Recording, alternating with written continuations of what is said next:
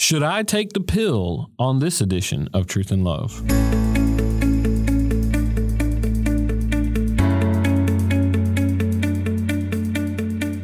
I'm Dale Johnson, and you're listening to Truth and Love, a podcast of the Association of Certified Biblical Counselors, where we seek to provide biblical solutions to the problems that people face. This week on the podcast, I am delighted to have my friend Sean Perrone. He has an MDiv from the Southern Baptist Theological Seminary. He serves as an associate pastor at First Baptist Church in Jacksonville, Florida. He's an ACBC certified counselor with a specialization in marriage counseling. He's also the author of 3 books, Letters to a Romantic, a whole series, one on dating, one on marriage, and one on the first years of marriage. He's currently pursuing a PhD in applied theology, and Sean and I are getting to work together on that wonderful project, which I'm thoroughly excited about, and I pray that you will hear more about later as well. And then he's focusing on a theology emphasis with biblical counseling here at Midwestern. So Sean is married. He's been married to Jenny for 10 years. They have 2 children. He is most passionate about the work of pastoral ministry, his family, and we shall not forget hot tea, which is a discussion that we have frequently, Sean. We both enjoy hot tea. He's blessed by the sincere Christians of First Baptist Church and their passion for the Bible. Sean, it's been really fun actually to watch you in pastoral ministry and to just see how the Lord is using you there in Jacksonville among the saints there at First Baptist Church. And I'm so grateful for you, so grateful for your time at ACBC. We had some overlap, which is really great. And I'm looking forward to our discussion this morning on this really important topic. Super glad to be here, and I'm thankful for ACBC and all the work you're doing, Dale. Well, I think we should clarify, Sean, the title of this podcast, I shouldn't be asking if I personally should take the pill, but we want to give some perspective on this issue of the pill. I can remember, honestly, the first time in seminary where I even considered this idea. I was newly married. Summer and I had been married for just a little short while, and we were in my Christian ethics class, and this topic came up about sexuality, and then specifically with this issue of the pill as it relates to being an abortifacient, and there was this whole discussion, and it was completely new on my heart and mind.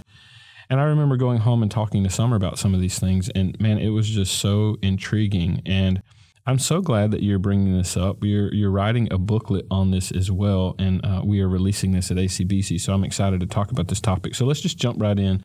What makes the pill unique? Yeah, that is a crucial question. So as we think about the pill, we need to think first and foremost about contraception in general. So I think an accurate definition of contraception is against conception. So contraceptives prevent the sperm and the egg from ever uniting if they are true contraceptives. So the pill gets complicated and is unique because it has features in it that are truly contraceptive, but it also has concerning elements as well. And that makes it more unique than, say, a typical barrier method that a husband and wife would use, or a natural method, such as a calendar method. So it puts it in its own category. And specifically, the birth control pill has 3 primary mechanisms. So in short summary, the first mechanism that the pill does is it prevents a woman from ovulating, and thereby prevents conception. If she's not ovulating, then she cannot conceive a child. It also increases the mucus, which does not permit the sperm and the egg to unite, and so that it functions as a barrier method in that way. But the most significant portion for our discussion, the mechanism, is it thins the lining of the uterus, which can prevent a fertilized egg from implanting in the uterine wall, and then thereby preventing fertilized egg to live. It can't continue to live if it can't attach to the uterine wall. And it's that third function of the pill, the weakening of that wall, which is very concerning, because if a fertilized egg cannot implant, it will die. And that last portion is an abortifacient. It is not just a contraceptive. The problem is we actually don't know how often all 3 of those mechanisms work or fail. So to answer the dilemma, it's helpful to know that every year, around 420,000 babies are born despite their mothers taking the pill regularly and faithfully. So that's 420,000 approximate children that are born, and all three of those mechanisms failed in the process. So the pill was ineffective, even though it was regularly taken and faithfully used. Children were still born. And so the question becomes, how often did the first two mechanisms fail that are truly contraceptive, and the third mechanism, which is abortive, work and thereby kill a child? Randy Alcorn is the first person that I came across who makes this argument. And he says it is concerning whether or not one child is aborted by the pill. And we don't know the answer. It could be 420,000. It could be double that number. It could be many more. The answer is we just don't know.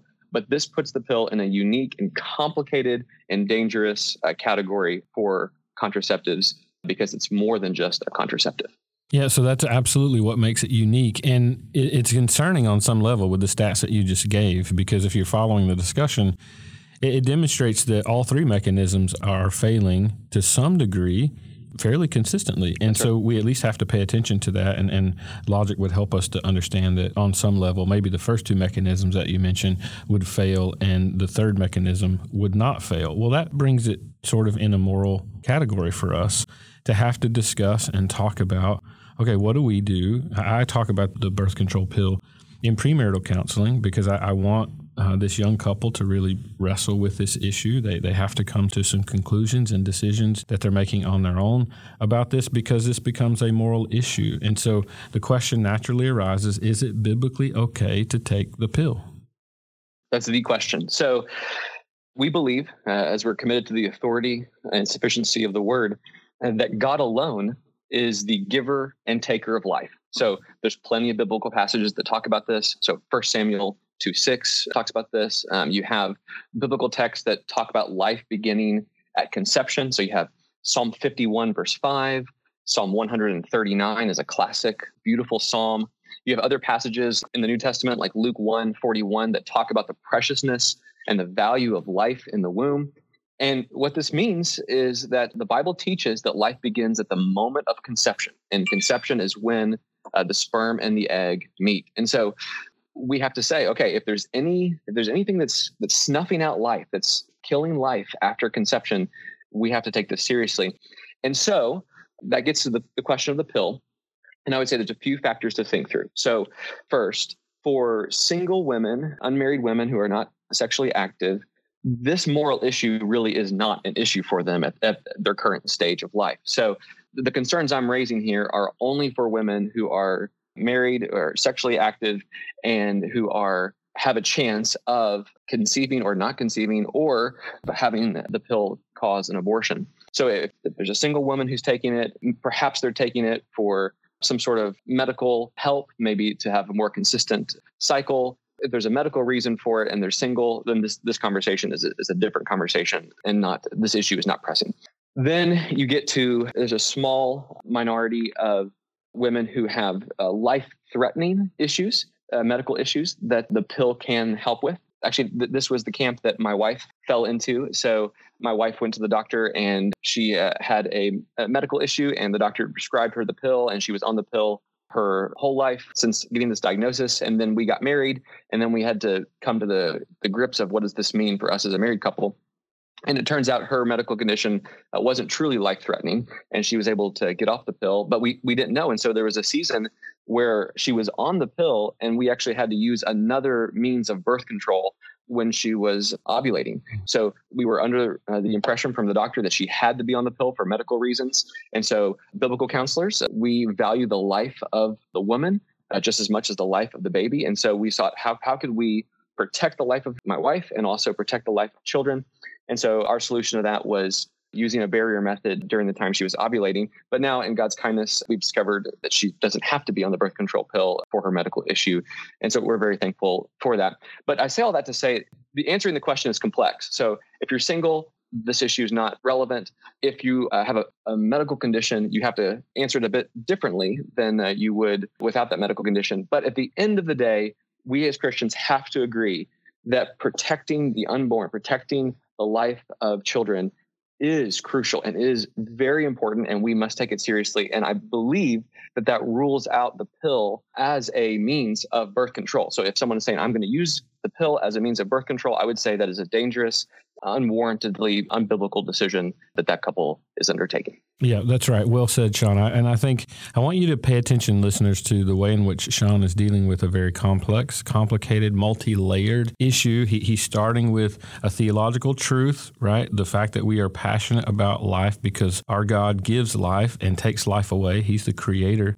That's how we understand him. And then we work out the particulars from that theological doctrine as we deal with the multi-layered dilemmas that we see unfolding specific to an issue that a woman might be undergoing and that sort of thing. And so we have this truth that flows out, our practice flows out of, if you will. And so pay attention to the way he's dealing with that. Now, he mentioned that this was complex. It is complex. I'm going to dive down just a little bit in one of those areas of complexity. Let's say, for example, you have a lady who has been taking the pill for a long time. What do we do in situations like that, Sean?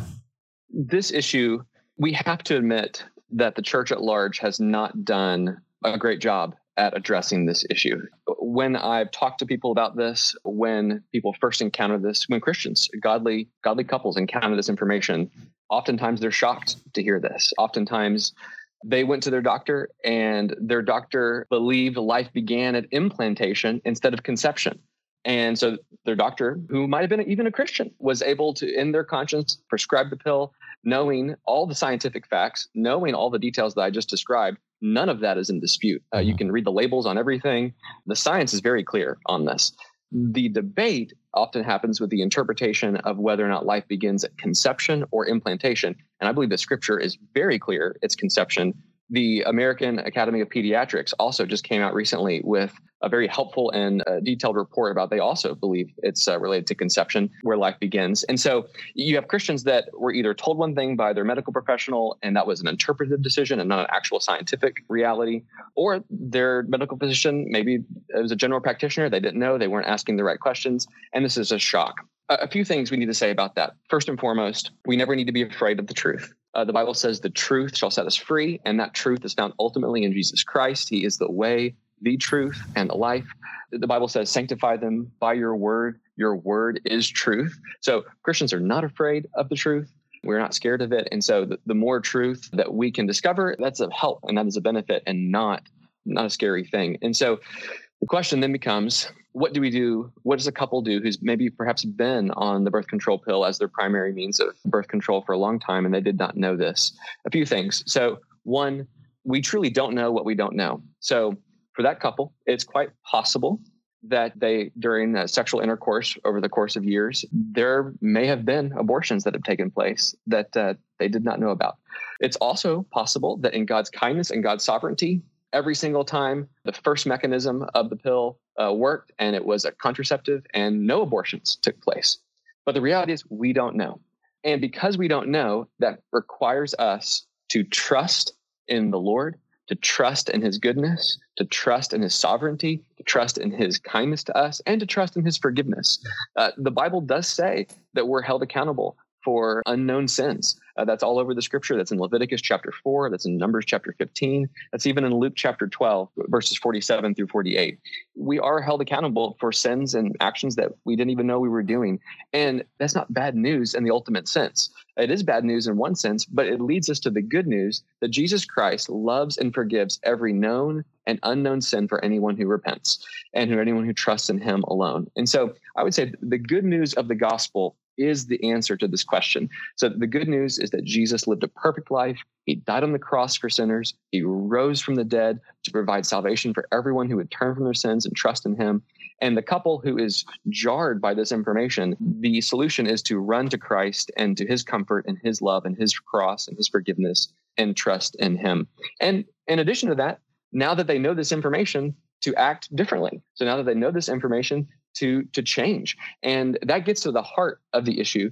And the heart of the issue is, why would a couple, knowing this information, continue to use the birth control pill as their primary means of birth control? Is it a matter of convenience? Is it a matter of denial? Is it a matter of, this is a personal, private issue, and we don't want God intervening in our personal, in our marriage bed? And all of those issues fall flat, and all of those issues fall short of the biblical standard. And we can glorify God in our marriage bed. We can glorify God with our decisions related to this topic. And that's where bearing fruit in keeping with repentance is crucial. Amen. Well said there as well. And I'll add even a personal and quick testimony. After Summer and I found out about this information, I wanted to do some research on my own. And so we did that while we were in seminary. And we were so burdened by this, we wanted to take this information to her OB. And even as you mentioned, I think you have, well-intentioned physicians. But as I brought this information to her OB, she responded not favorably at all and actually quite vehement against what I was saying, and did not try to affirm what was clearly laid out in science, and was really sort of appalled that we would even raise this question. It was really interesting conversation, but we left that place even being more convicted over what the truth of Scripture says versus what we were reading about in science. And so it moved us in the direction, and happily we have 6 children now, and we're so grateful for that. God. Yeah. So the Lord is very kind and very good in these ways. Now, I want to revisit one of the things that you brought up a little bit earlier relative to some of the complexity that surrounds this issue of the pill itself, particularly as it relates to medical conditions. So what do we do about married women who have medical conditions that require the pill? Because we're talking about multi-layered things here, right? She doesn't fit the category that you mentioned earlier in singleness and so on. So now she's married. We're wanting to encourage she and her spouse to engage in biblically faithful sexual relationship and that sort of thing. So what advice do we give to her? A couple of things. So the Bible does care deeply about the life of the mom, the life of the wife, and also the medical illnesses that she's dealing with. And so that is not to be taken lightly. The Scripture takes that very seriously. And the question then becomes, okay, is there a way to protect both the life of the mom and the wife and the life of her children and of the conceived babies in the womb? And I really believe the answer is yes. So I don't think we have to pick between the life of the woman and the life of the child. For example, if a woman is actually on the pill for medical reasons, their cycle is trackable in a way that is even more so for women who aren't on the pill oftentimes. It's predictable, and you can know when you're ovulating. It's very easy to do that. What that means is a couple who should regularly have sex and be faithful to that, they can know when the woman is ovulating, and they can plan accordingly to use a biblical contraceptive, a barrier method for that time. So that could be condoms, that could be a diaphragm, there's a variety of options that they could use. The one thing I will note that's important, and it's getting a little technical here, but it's crucial to the issue, is sperm can live inside a woman for up to 5 days. And so what that means is when you're calculating this, you need to calculate for margin on your timetable here. So it's not just like, oh, I'm ovulating today, and now we can use a barrier method. Well, the lead up to that, if you were having sexual intercourse the day before, or even 2 days or 3 days, up to 5 days beforehand, the sperm can live. And then what you want to do is you want to prevent the possibility of murdering a child, and you want to prevent the possibility of a child dying. And so I would recommend strongly to plan accordingly, margin on each side, given what we know about science and given the account that sperm can live up to 5 days in advance. So I hope that's just a couple of practical tips, but I hope that's helpful in knowing that you don't have to choose between the wife of the woman and the wife of the child. You can honor God, glorify Him, and protect both.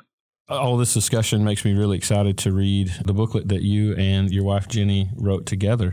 That's a part of our Biblical Solutions series. So thank you, brother, for attacking this issue with kindness, with grace, with biblical wisdom as we understand what science is telling us about these matters. And so thank you, brother, for dealing with these in a very nuanced, complex, but biblically faithful way. So thanks for joining us today.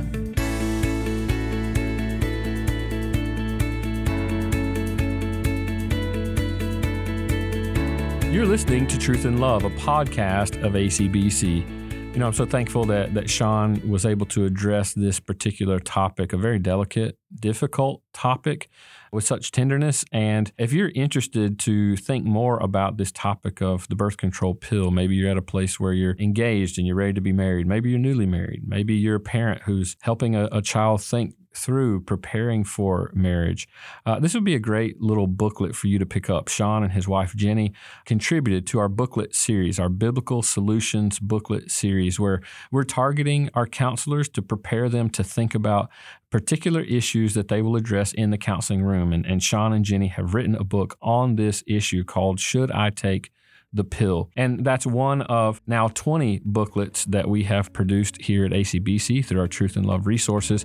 And if you want to order one of those booklets, I would encourage you to go to our website, biblicalcounseling.com.